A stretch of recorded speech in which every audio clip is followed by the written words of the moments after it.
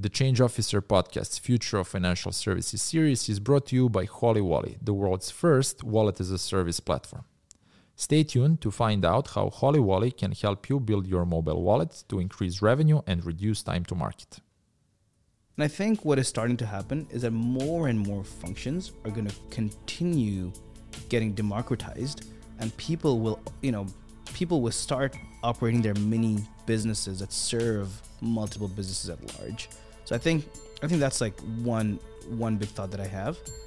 And two, I guess it sounds very cliche, but I think to start a business, to run a business, and to operate a business is all just going to get dramatically easier. Welcome to the Change Officer Podcast's Future of Financial Services series. In this series, we are deep diving into some of the hottest and most pivotal topics in the financial services industry right now, including personalization in financial services, embedded finance, and the mobile payment revolution. Join us as we seek the answers to critical questions such as what does the future hold for the financial services sector and where should we look for the next big disruptive idea.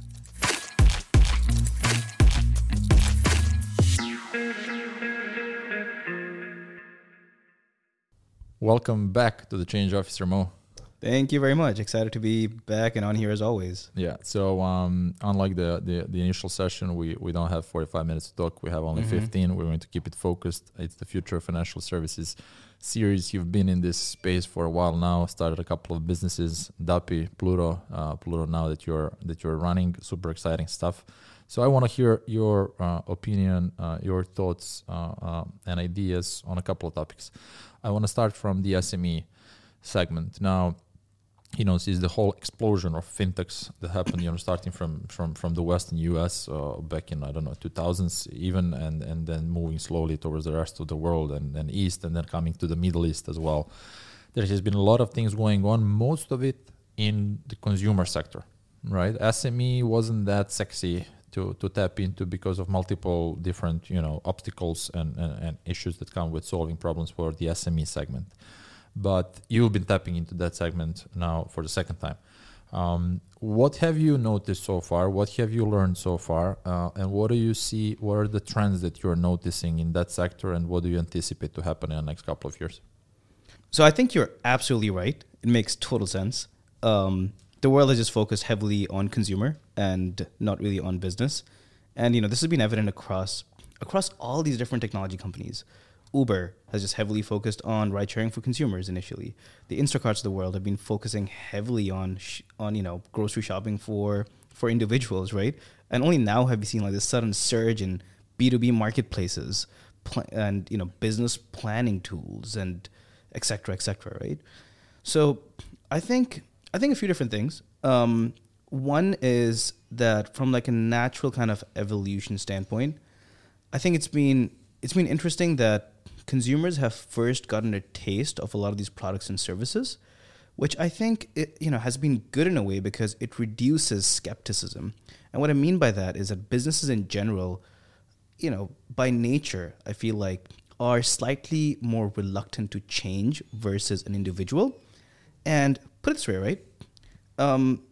The guy who's already used or has already done online shopping as a consumer and now happens to be a decision maker in a business that's on the verge of using this B2B marketplace, the possibility of acceptance is just a lot higher. So I think it almost feels like a natural evolution as to why business has come after consumer. No, that absolutely makes sense. And what do you think are the key influencers that are driving this now slow change that is happening for the SME sector as well?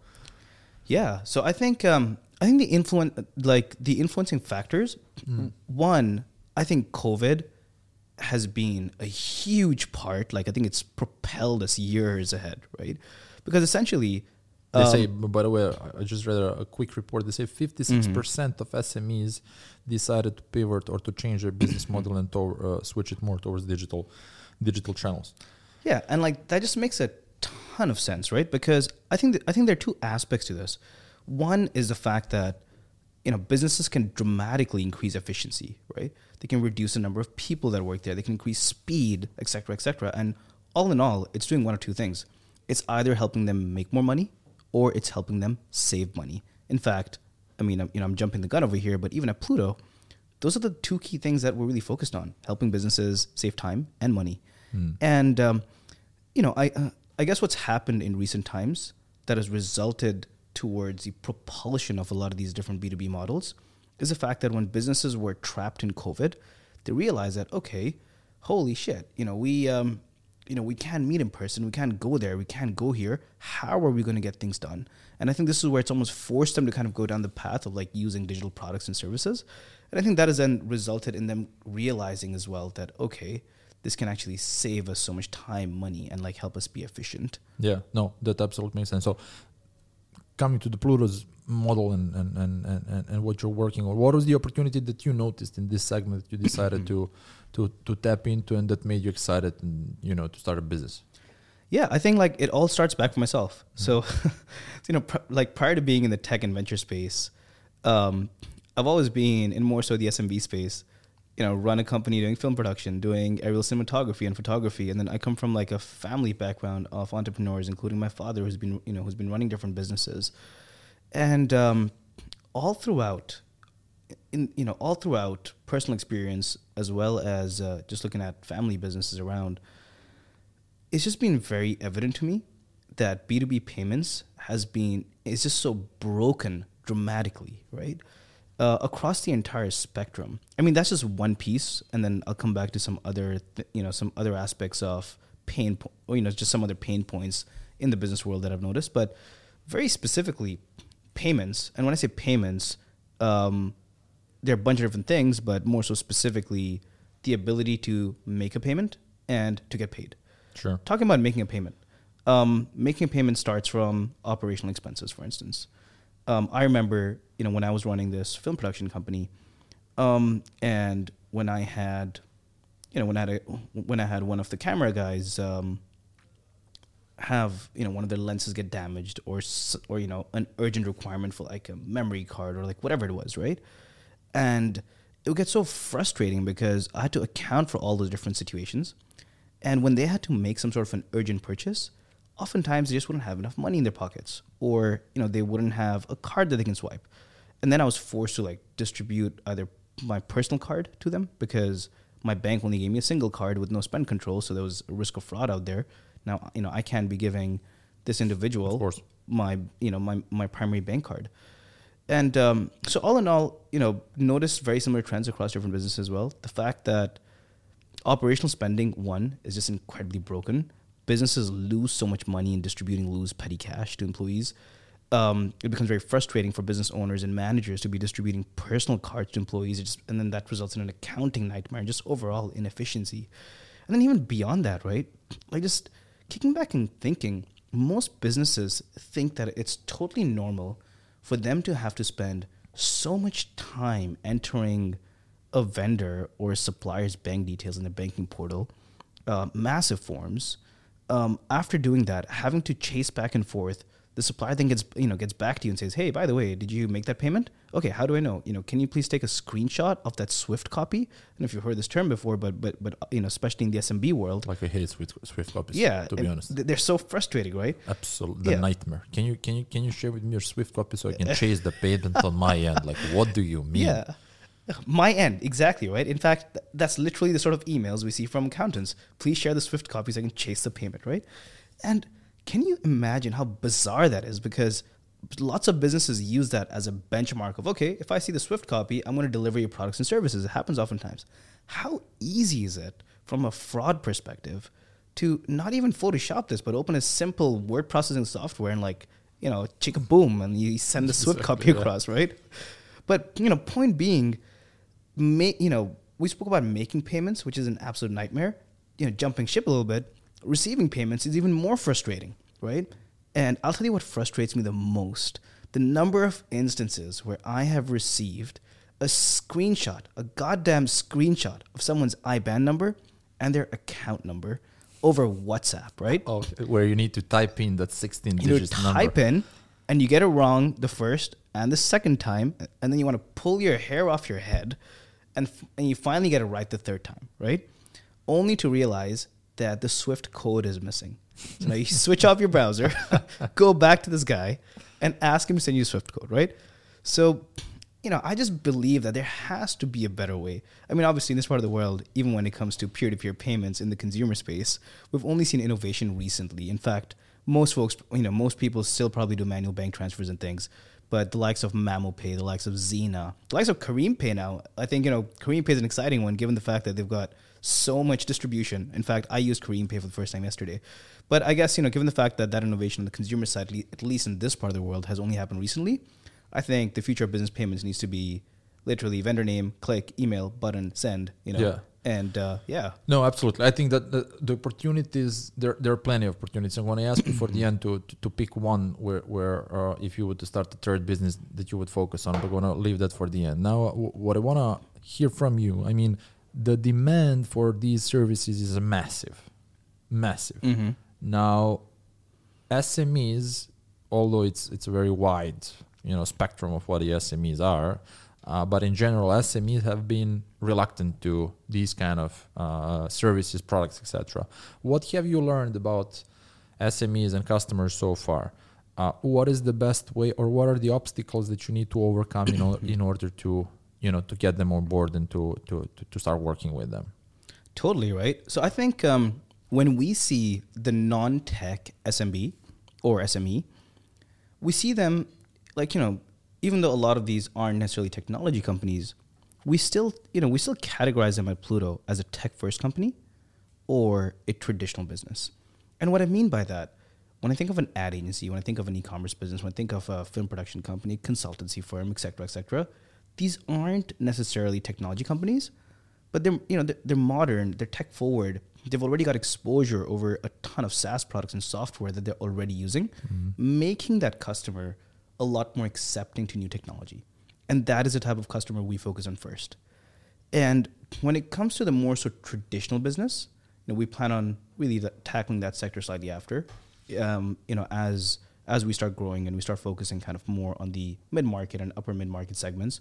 Those businesses that have a bit more red tape start coming into play.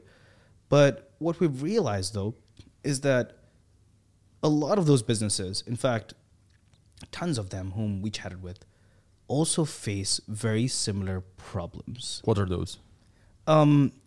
Primarily cash leakages, because a lot of these traditional businesses happen to have tons of operational employees, oftentimes blue-collar workers, et cetera, and all of them incur expenses on a daily basis, be it buying a meal on the go, buying screws on the go, buying drill bits on the go. And there's just so much fraud that's happening. A bunch of different businesses whom we've chatted with. What's really kind of what's really stood out is the number of instances that we've seen of fraud happen. I distributed 2 million dirhams in petty cash and 300,000 is missing this year, right? Just things on those lines, and it becomes really hard to pick, point, and track, right? Because there's so much, and a lot of these employees are very clever, right?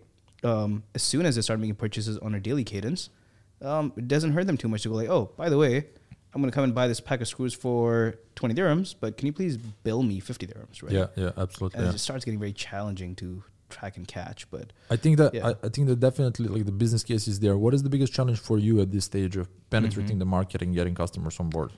So I think for us, the biggest challenge is the fact that we're building in an ecosystem with broken infrastructure. And I'm saying this from the perspective of someone who previously built out DAPI, that was the first open banking infrastructure play in the UAE, right? And the fact that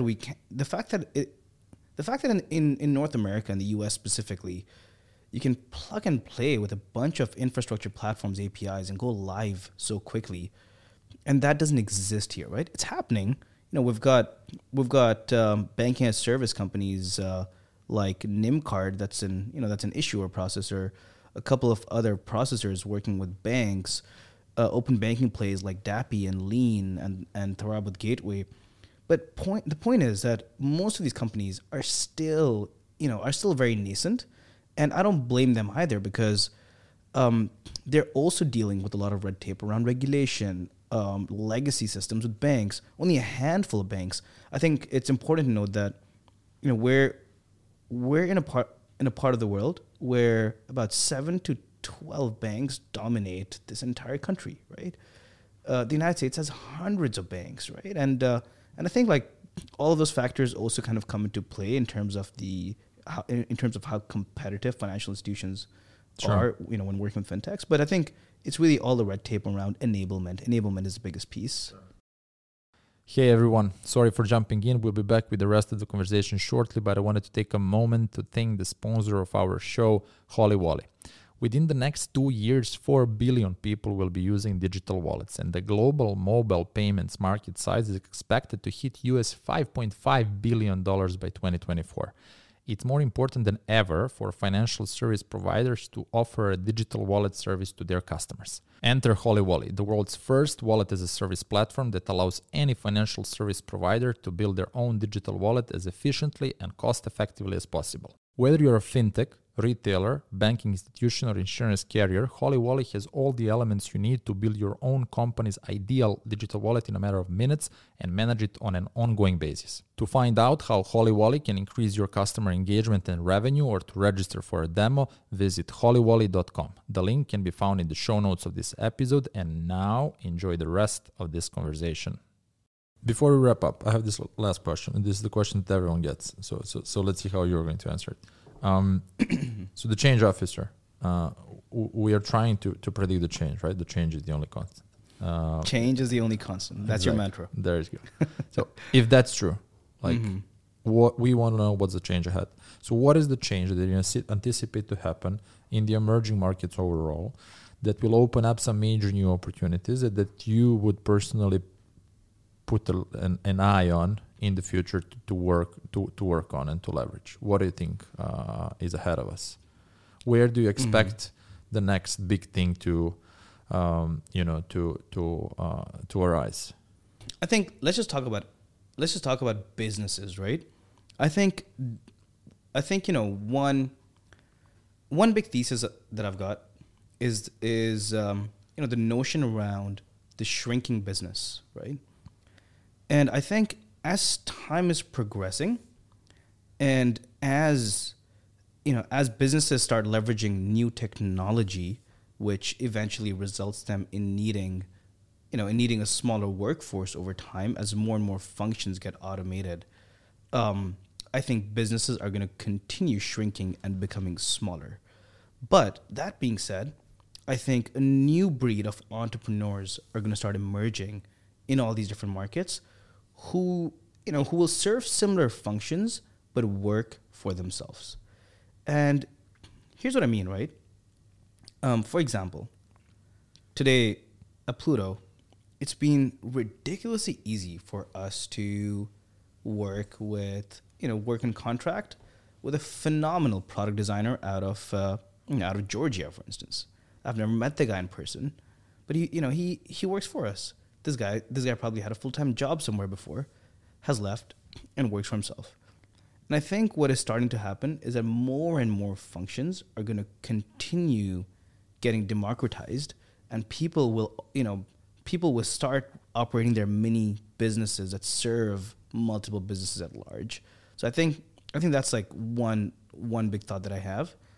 And two, I guess it sounds very cliche, but I think to start a business, to run a business, and to operate a business is all just going to get dramatically easier. Well, thanks again for coming on the Change Officer. It was a pleasure having you. Likewise. Thank you very much. This was awesome. Guys, thanks for staying. I hope you enjoyed this session with powerful Mo. Let's keep an eye on what he is working on. I'm expecting a lot. And stay tuned. There is another great session coming up soon. Thanks.